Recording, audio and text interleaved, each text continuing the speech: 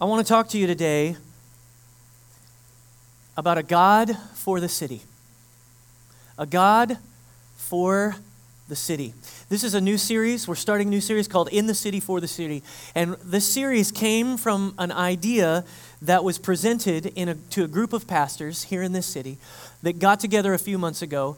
And we sat around tables and talked about how we can impact Austin in a greater way. And so one of the things that was presented was, wouldn't it be an amazing thing if we could cause the city of Austin to make sure that we are articulating the same message, no matter what church you go to, no matter what fellowship you belong to, no matter what family of believers you belong to, that you could get the concept of what we're trying to do in the city of Austin. If every pastor would be willing to share those ideas. And so this next series is a response to that. And over 100 churches have committed, and I think it will continue to grow, to share on this series, this message, in the city, for the city, before Easter. And along with it goes a challenge to be willing to view our city from a new perspective, to be able to look at it in a different way than you might have before. To be willing to consider what God is doing in this city, to consider what He's saying to us as believers, what He's saying to the church at large. What is He doing in Austin? How is He orchestrating and working together with the people that He's called to reach our city? You understand that part of our values at One Chapel is being mission focused. There's essentially three big ideas. One is being presence-based. We believe that Jesus is present in us and with us. It's what causes us to be the light bearers of this creation. We bear the light of the Holy Spirit who lives in us, and so He is present in us. And when we come together like this in a worship service, He is present with us in a special way. We also believe that everything we do as a church is relationally driven. There's nothing that we do that doesn't manifest itself in relationships. All ministry goes through the conduits of relationships. And so relationships are what we're trying to build. They are the tracks of ministry. It is important for you to engage in relationships here at One Chapel. It is not enough. God doesn't want you to just come and sit in a really dirty seat on a sticky floor in a movie theater and that be the end of it, and enjoy some nice worship music and hear a message. He wants you to engage with other people. It's the method of discipleship. It is the method of evangelism. It is what we're called to. It's relationally driven. But along with those two things comes this idea that we must maintain our mission, the mission critical element of who we are, what we're doing. The reason that we're here is because we want to enjoy the presence of God, but we must maintain this mission that Christ gave us in Matthew 28, to go into all the world and preach the gospel, to baptize people in the name of the Father, Son, and Holy Spirit, and to teach them to obey everything that He's commanded. We're called to this mission because God wants more and more people to experience who He is. Now, you understand that this means we have to look at our city. We have to take care. We have to take stock of what is in our city, why we're here, what part of the city are we from, how do we interact with the city, what does our city make up, what does it look like? Just this last Friday, I don't know if you saw it in the newspaper, but the 2010 census, all the numbers came out. It was really amazing. What it demonstrated is what we already know, that Austin and the state of Texas are growing at an incredible rate. People are coming here to the city of Austin. They're coming to Texas. Even though people make fun of it, they're coming. Even though there are some hang-ups that we as Austinites and Texans have, but they're coming here because there's something drawing them. And I happen to believe that it might not just be the economy. I think there may be something else at play. When you look at the statistics, what you see is that Austin itself is becoming larger and more racially and culturally diverse. That's not bad news. That's good news. Because Jesus has it in mind that cultures everywhere, that every person from every culture be able to receive the message of the glorious gospel of Christ. He wants to use everything that we are as a city. If you consider the idea of the city, God's love for cities, I think we have to consider this. This statistic, it's challenging. As of 2007, for the first time in the history of the world, more people now live in cities than in rural areas. Across the globe, people are gathering in cities. They gather together in these villages. They gather together in multiple cultures, and they live together. And I know a lot of you have heard sermons on the evils of the city. Can I just tell you that God loves the city? God has always loved the city. In fact, if you consider the beginning of the Bible, in Genesis chapter 1, verse 28, what you find is a cultural mandate. It is a mandate to be fruitful and to multiply. Be fruitful and to multiply, and along with that is the idea that we are to subdue the earth and to rule over it. We were called to rule and reign over the earth. This is really when you think about being fruitful, multiplying, subduing, and ruling, what we're talking about is establishing places where people live, essentially cities. If you think about the big picture of the Bible, it goes from a garden to a city, the New Jerusalem.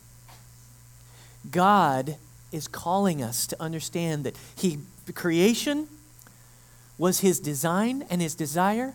And as sin enters into the world, all kinds of terrible things begin to manifest. But make no mistake, His purpose and His desire is to make all things new again. The new city, the new Jerusalem, the holy city, that's what we're looking forward to. We're looking forward to all things being made new, including the city of Austin, Texas. It may be a new way for you to think. It may be a new way for you to see, but all through the scriptures, what you see is that the promised land, when the Israelites were sent from Egypt into the promised land, they were told to begin to establish dwelling places, cities. When you read Hebrews 11:10, you see how Abraham longed for a city that he didn't know about. And what the writer of Hebrews says is he had faith to believe in something he wasn't quite sure of, but he longed for a city, the city of God. If you look at Jesus in Matthew chapter 4, where you've turned, let's read that passage there. Matthew chapter 4, verse 23. It says, Jesus went throughout Galilee, teaching in their synagogues. Now, Galilee was an area, it was a district. And so he's going throughout Galilee and he's preaching the good news of the kingdom and healing every disease and sickness among the people. News about him spread all over Syria. And people brought to him all who were ill with various diseases, those suffering severe pain, the demon-possessed, those having seizures, and the paralyzed. And he healed them. What an awesome thing to behold. Notice verse 25. Large crowds from Galilee, the Decapolis, the 10 cities, Jerusalem, Judea, and the region across the Jordan followed him. Jesus' ministry was to cities. His place, his kind of home base of a city was in Capernaum. And that was it was the most densely populated area of Galilee. He made that his home base, and then he began to go to other cities and began to preach. And of course, news of his work spread to these other cities. And that was Jesus' idea. In Acts chapter 1, verse 8. Are you guys with me? Are you following me? Acts chapter 1, verse 8. You know what Jesus says? Turn over there and let's read it. Turn in your Bible over there. Acts chapter 1, verse 8.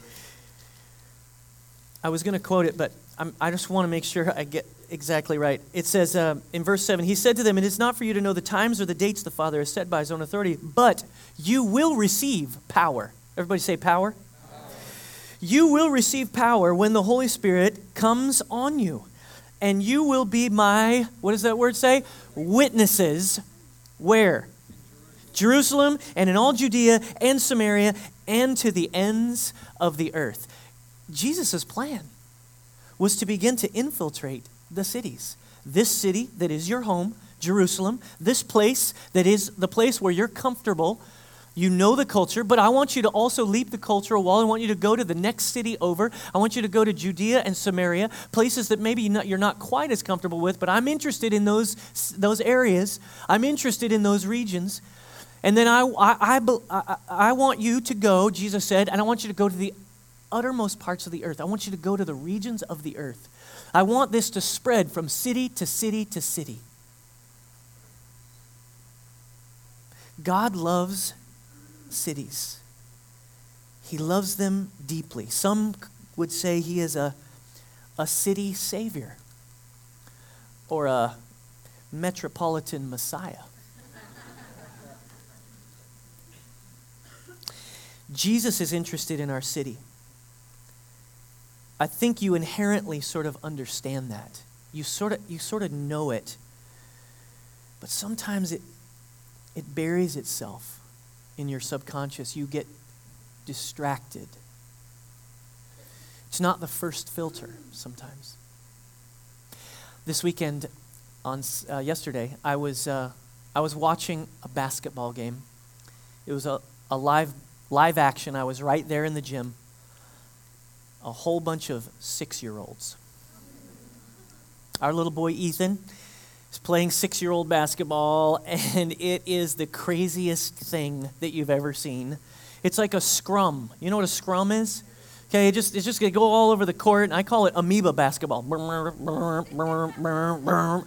And they just kind of run around in a little crowd. There's really only about 5 things that you tell kids when they're learning how to play basketball, and they're all learning. And so you say, play defense, you got to show them how to play defense. Most of them start getting that, although what happens is they tell them who their man is. They line them up, and they show them their man. So they two lines, and right before each quarter, they say, okay, this is the guy you're guarding right here. And the coaches are there, and they're saying, okay, you see his number, see his face? It's like they never saw him before in their life. Because once the game starts, they're like, where's my guy? I don't know where my guy is. They get all kinds of distractions. You tell them to pass the ball. The coaches are running around on the court, helping them know what they're supposed to do. Okay, so he's like, pass the ball. You could be standing right there telling them to pass the ball. They're not going to pass it. All they can see is the basket.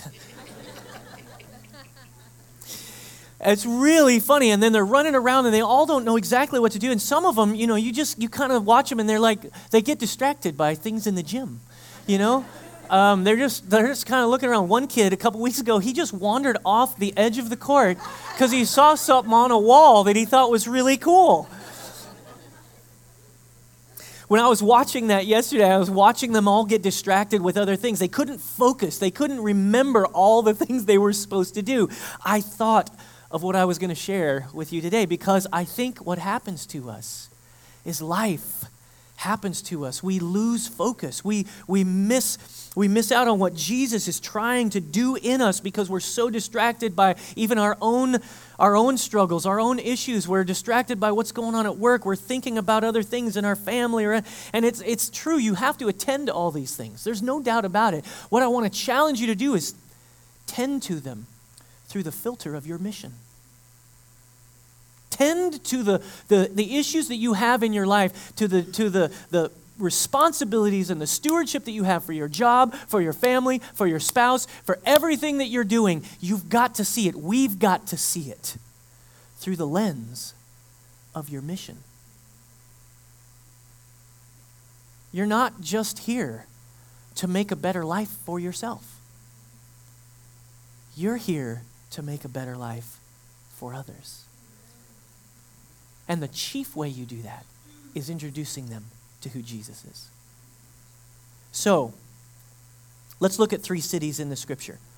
Let's look at the city of Babel. If you go to Genesis chapter 11, all the way to the front of the book, you'll see in Genesis chapter 11 this verse 4. This is the story of the Tower of Babel. And just to set it up for you, where we've come from is we've come from the story of creation, People are being fruitful, they're multiplying, but what happens? Sin enters the world and really starts messing things up. And things get so bad in Genesis chapter 6 that God has to start over. If you look at Genesis 5 and 6, it describes all of humanity as every thought that they had was wicked. Every thought and action was evil. Sin had just corrupted everything so massively that God saw them destroying themselves, and he started again, and that's when the flood happened. And what he did was he saw one righteous man named Noah, and he started again with their family. And he realizes, see, what you have to see is that God knows the destructive nature of sin. He knows how bad it is for you.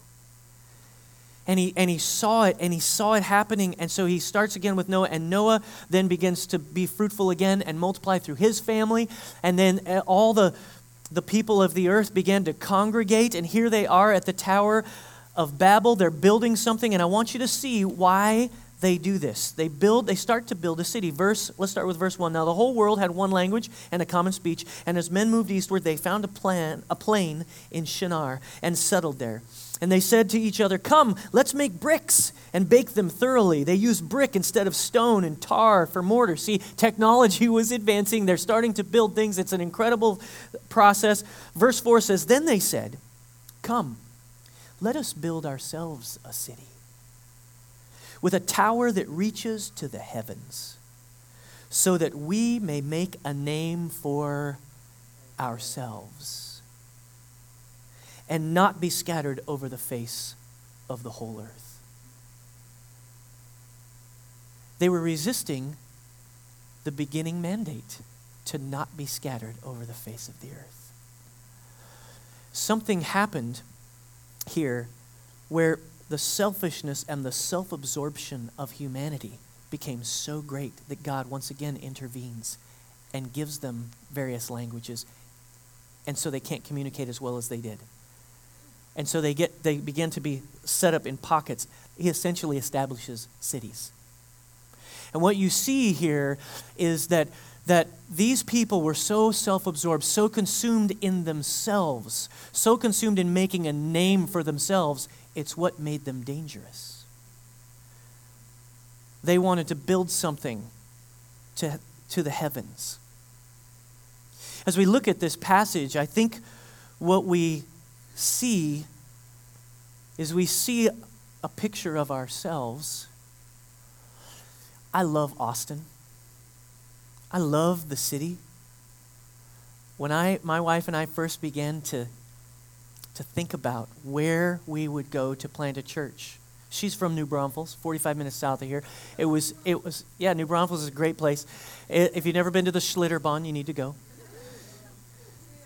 So it's really a wonderful thing, and we got Austin on our radar screen somewhere through the process, and I could not get another city. I wanted another city. I wanted God to give me another choice, like just an option, because I wasn't sure. This seems too easy. Austin's right here. It seems to be a city in need. It seems to be a city where more good churches are necessary.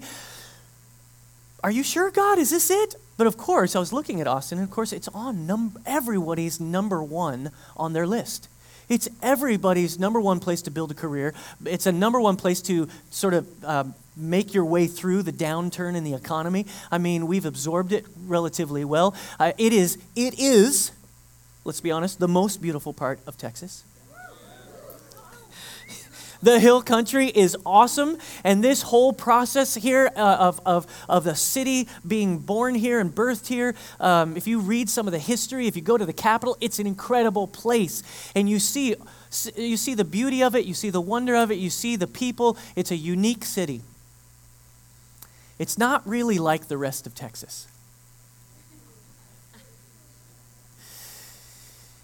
And so there's a sense at which people come to Austin for themselves.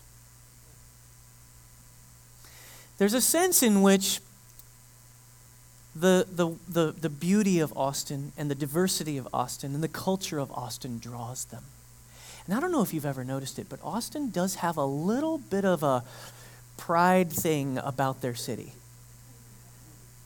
It's like everything is, man, Austin, it's like the coolest, hippest city ever. And whenever you tell people, I'm from Austin, you know what they say? Oh, I've heard that's such an awesome city. Don't they? It's really impressive. So there is two sides to this idea about our city, and I think we're all susceptible to it. And that is, what are we doing here?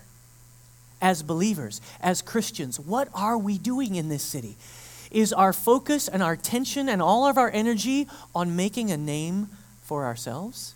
Is it on making a life for ourselves? Is it on just building a career and making things happen for us? Is that what we're doing here? That is not what we're doing here. It's not what we should be doing here as believers. As Christians, we see the city through a different lens. We see the city differently. We have to ask ourselves, are we willing to submit to God's purpose for this city? Are we willing to submit to God's purposes for the city? Now you have a question. You have to answer it. What is God's purpose for this city? Well, certainly we've talked about the general big purpose, but I think God is doing something pretty dramatic in this city that I want you to see, and I want you to think about, and I want you to meditate on. And I believe that God's bringing people here for a reason. They may think it's the economy, but He has another reason in mind.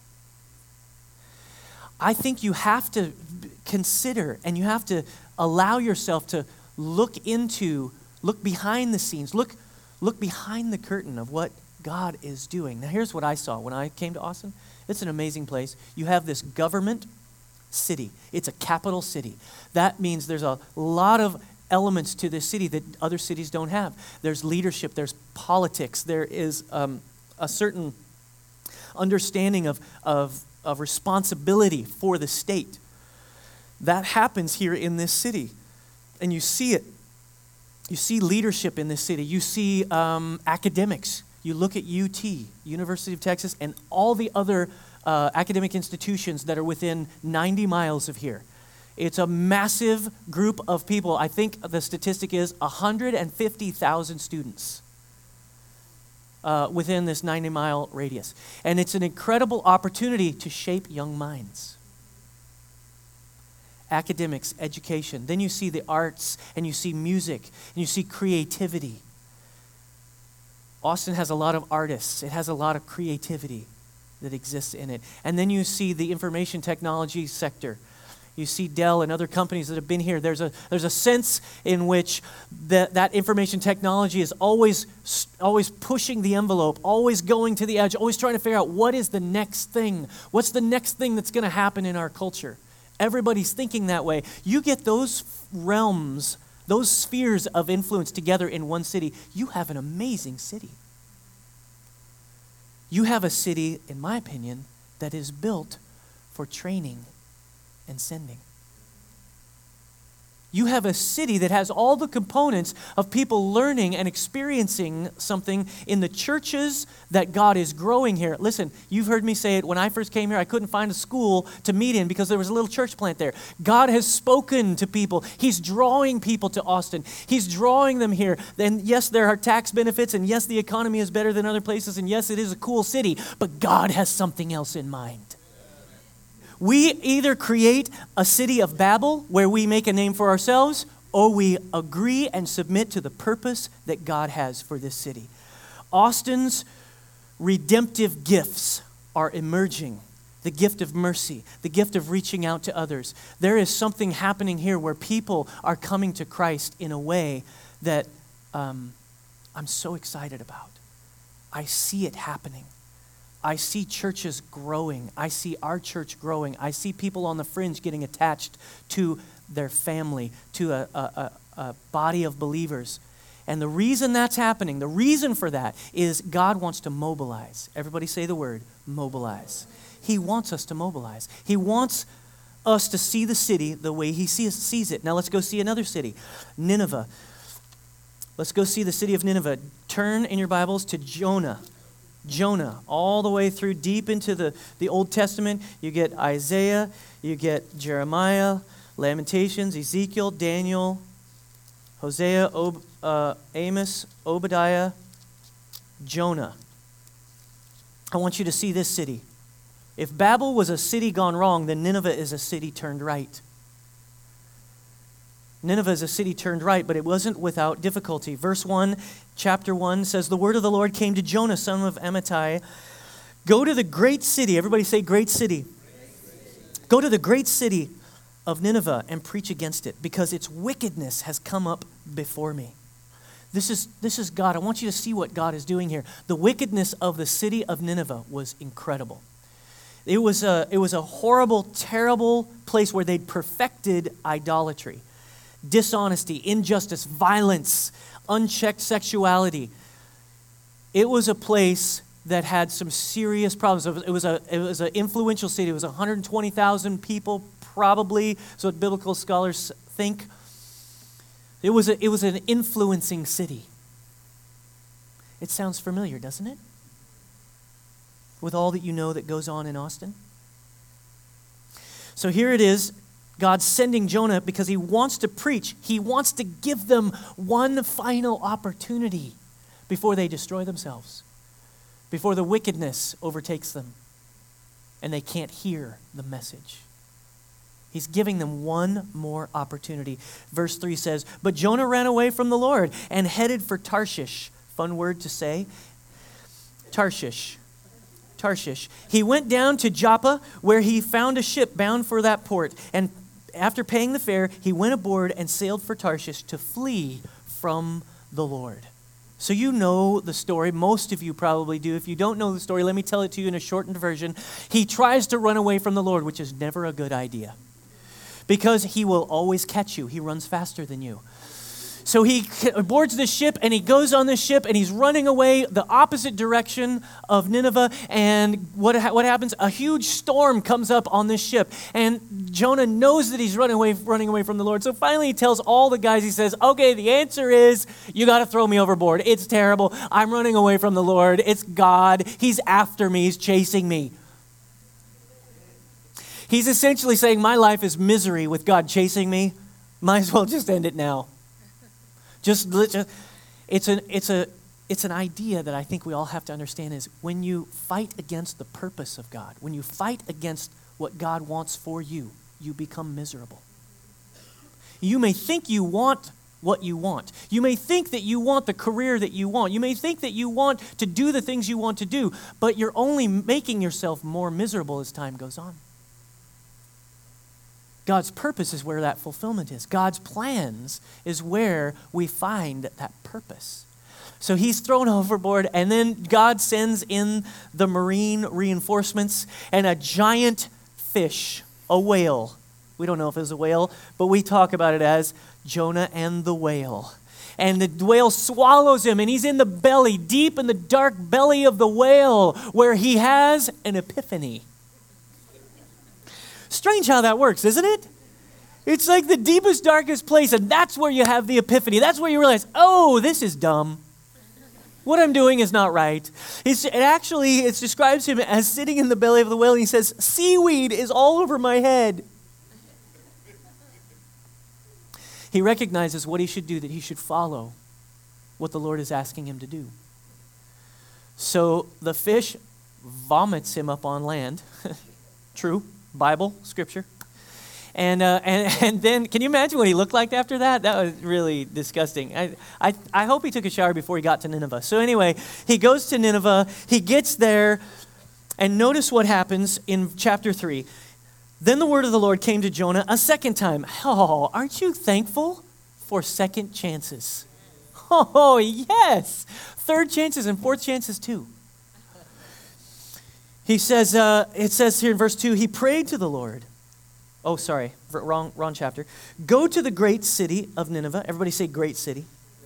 The great city of Nineveh, and proclaim to it the message that I give you. Jonah obeyed the word of the Lord and went to Nineveh. And now Nineveh was a very important city. A visit required 3 days. So he's going to be there for 3 days. Now, just pause for a second. The reason Jonah did not want to go is because these were the adversaries of Israel. This was a group of people that had done bad things to Israel. These weren't the people that he naturally loved. They were people really that he was fine with their wickedness consuming them. He was actually a bit angry at them, you might say. He didn't want to go there. And we find out later in the book because he knew what would happen. Watch what happens. Watch what happens. On the first day, it says in verse 4, on the first day, everybody say the first day. The first day Jonah started into the city, he proclaimed, 40 more days and Nineveh will be overturned. In other words, judgment is coming. God is coming. You need to hear me. Listen to me. The Ninevites, notice verse 5, the Ninevites believed God. What? First day. First day he starts saying it, and the Ninevites believe. They declared a fast, and all of them, from the greatest to the least, put on sackcloth and ashes. You see right after this, you see the king of Nineveh proclaiming the fast, and from top to bottom, the whole city repents. The whole city says, yes, we've been so wicked, we want to follow God. It's an incredible turn of events, and let me tell you, that same thing is ready to happen in the city of Austin. It already is happening, I suspect. There is something that's happening, and I think you need to see the city through the lens of God's love for it, that He has people ready. He's working on them already. You don't even know it, but He's navigating and orchestrating and putting pieces together and leading you, if you will follow Him, to open up your heart and open up your mouth and speak to people. He's preparing them. There's at least 20,000 people who are ready to come to Christ in this moment if somebody would just share the message with them. You got to see the city like that. You can't see it like Jonah saw it. You can't see it through the eyes of judgment and disrespect. And listen, I want to challenge you. I want to challenge us as One Chapel that we do not sarcastically refer to this city, the city of weirdness. That we don't make fun of it. That we don't make fun of certain people groups within this city. That we don't sarcastically refer to these or degrade them or somehow insult them with our jokes or the way we see things. And I think we need to be careful. We need to be careful about what we say about our city. We need to be careful about the people in our city and how we see them and how we embrace them. Some Christians, so-called, they get legalistic and they get angry and they get frustrated and they see sinfulness and then they're harsh and hard and they have no idea what truth in love is about. And all they do is beat people up. All they do is say foolish things. All they do is insult people. We can't be that kind of church. The reputation of One Chapel needs to be that is a bunch of people that love one another and love people around them.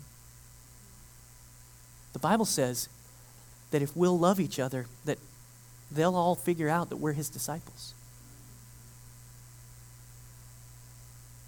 It's so important for us to understand this, not to let the racial and cultural prejudices that are in our culture, that are in our society, don't let those things be the determining filter for you to see our city. Don't let your socioeconomic level be the filter that you see this city through.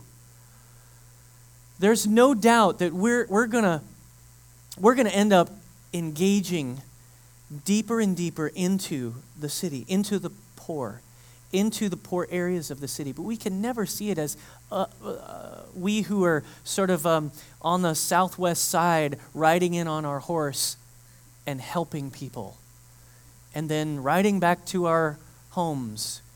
We're going to have to see the city and embrace it and love them like they are God's children and our family.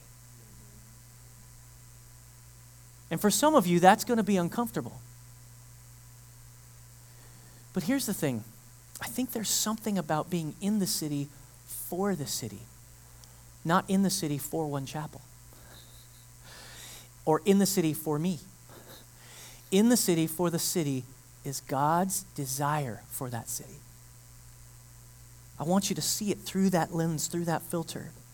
The Apostle Paul, just real quickly, I'll just kind of read it to you. 1 Corinthians chapter 5, verse 9. I want you to see how he describes this to the Corinthian church, which was a city full of really terrible things going on, so much so that the church was engaging in the immorality, and they were suing one another, and there was these crazy things going on. First Corinthians 5, verse 9 says, I have written you in my letter not to associate with sexually immoral people. Now, notice what verse 10 says. Not at all meaning the people of this world who are immoral, or the greedy, and swindlers, or idolaters. He says, in that case, you'd have to leave this world. Jesus doesn't want us to be separated from them and never talk to them. He actually wants us to rub shoulders with them. He wants us to rub shoulders with the people in our city. He wants us to be willing to engage them, to see and understand what they're experiencing, what they're going through. It's the paradox of holiness, isn't it? God separates us from the world and then sends us right back into it. God separates us from the world and says, I've chosen you, I've appointed you, I have a purpose for you. I'm going to separate you from all this life that you've known. Now I want you to understand, I'm making you pure, I'm cleaning you up. Now, ready? Here you go. Back in. Back into the world. The third city I want you to look at. We've looked at Babel, we've looked at Nineveh. Now I want you to look at the city of Jerusalem. A city that Jesus wept over. Luke chapter 19, if you want to turn there. Luke 19 talks about Jesus when he was coming into the city of Jerusalem. Here he's preparing. He's coming in and people are really worshiping him. They're throwing down their coats so he can ride across him on the donkey that he's riding. And verse 41 says, as he approached Jerusalem, all this is going on, and people are yelling and screaming. They're saying, blessed is the King who comes in the name of the Lord. Peace in the highest and glory in the highest. He approached Jerusalem and saw the city. He wept over it and said, if you, even you, had only known on this day what would bring you peace. But now it is hidden from your eyes. He was so consumed with what was going on in the city, the lack of peace, the sense of lostness, wandering around trying to fill themselves up with something else. And we see it in our city. You can go any number of places. You can go to the corporate side, the corporate culture, and you can see people filling themselves with career climbing and building. And they're trying to get satisfaction out of it. You can go down to 6th Street every weekend and you can see people poisoning themselves and filling themselves with drugs and alcohol and sex. And you can see it. They're really just trying to enjoy themselves. They're just trying to enjoy themselves. There's nothing wrong with that, right? The problem is they don't know the source of joy. You do. We do. I think we have to be willing to weep over the city as Jesus wept. It has to get into us in a greater way. We can't just kind of go through trying to make everything okay for us. There's something that God has planned and a purpose. God loves this city. He loves it so much. He's placed you here for whatever reason, for whatever time period, and you've got to tap into what he's saying about this city. We have to tap into. We are going to tap into what he's saying about this city. The question is, when you look at Austin, so we've looked at Babel, we look at Nineveh, we look at Jerusalem, we look at Austin, it's still unwritten. History has not been written for Austin. Some of it has, but we're in the process. We're in Acts 29. Acts only has 28 chapters, for those of you who didn't know. Acts only, the book of Acts, the Acts of the Apostles have 28 chapters. We're writing Acts 29 right now, and we need to think like that. We need to practice that. We need to function that way. I want to lead you to one more passage as we close. It's Isaiah 53. And this is descriptive of Jesus. Jesus is it's a prophetic passage that's talking about the Messiah and how he's coming and how he's going to give up his life and give of himself. Verse 11, if you start there. Earlier in the passage, this is the famous passage where it says, "Surely he took up our infirmities and carried our sorrows. Yet we considered him stricken by God, smitten by him and afflicted. But he was pierced for our transgressions. He was crushed for our iniquities. And the punishment that brought us peace was upon him. And by his wounds we are healed." This is Isaiah 53. And it describes how he is oppressed and afflicted, how he's crushed for our sakes. And the thing I want you to get is the New Testament describes us, you and me, as people who receive the goodness and the wonder, the mystery of the gospel of Christ, being made new by the work of Christ, his death, burial, and resurrection. And it says this in 1 John, Jesus laid down his life for you. Now you also ought to lay down your lives for one another. We're called to weep over the city. We're called to give our lives for the city. The question is, will we be willing to give ourselves away? Will we be willing to give up? Verse 12 says, "Therefore I will give him a portion among the great, and he will divide the spoils with the strong." This is talking about the result of identifying with the wicked. The scripture teaches that Jesus identified with the wicked. He wasn't deserving, but he identified with him. He embraced it. It says he will divide the spoils with the strong because he poured out his life unto death and was numbered with the transgressors. I want you to say that word together. Numbered with the transgressors. Say it one more time. Numbered with the transgressors. That means he became one of them.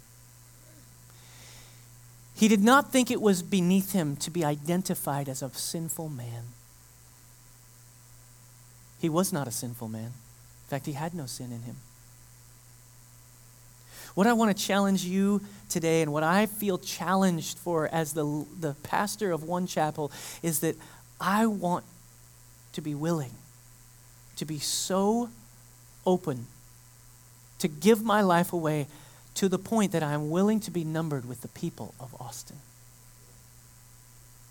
I'm willing to be one of those people in Austin, to be willing to be numbered with the reputation of Austin, to be willing to number it with the reputation of different sectors and cultures here, that I'm embracing it so much so that it is becoming me. I am becoming Austin. Austin is becoming me. We are the city.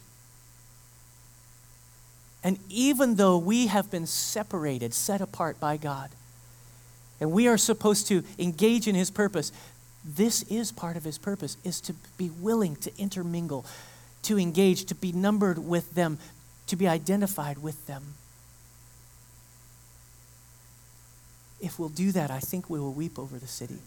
I think we will get in touch with what's really happening in the city.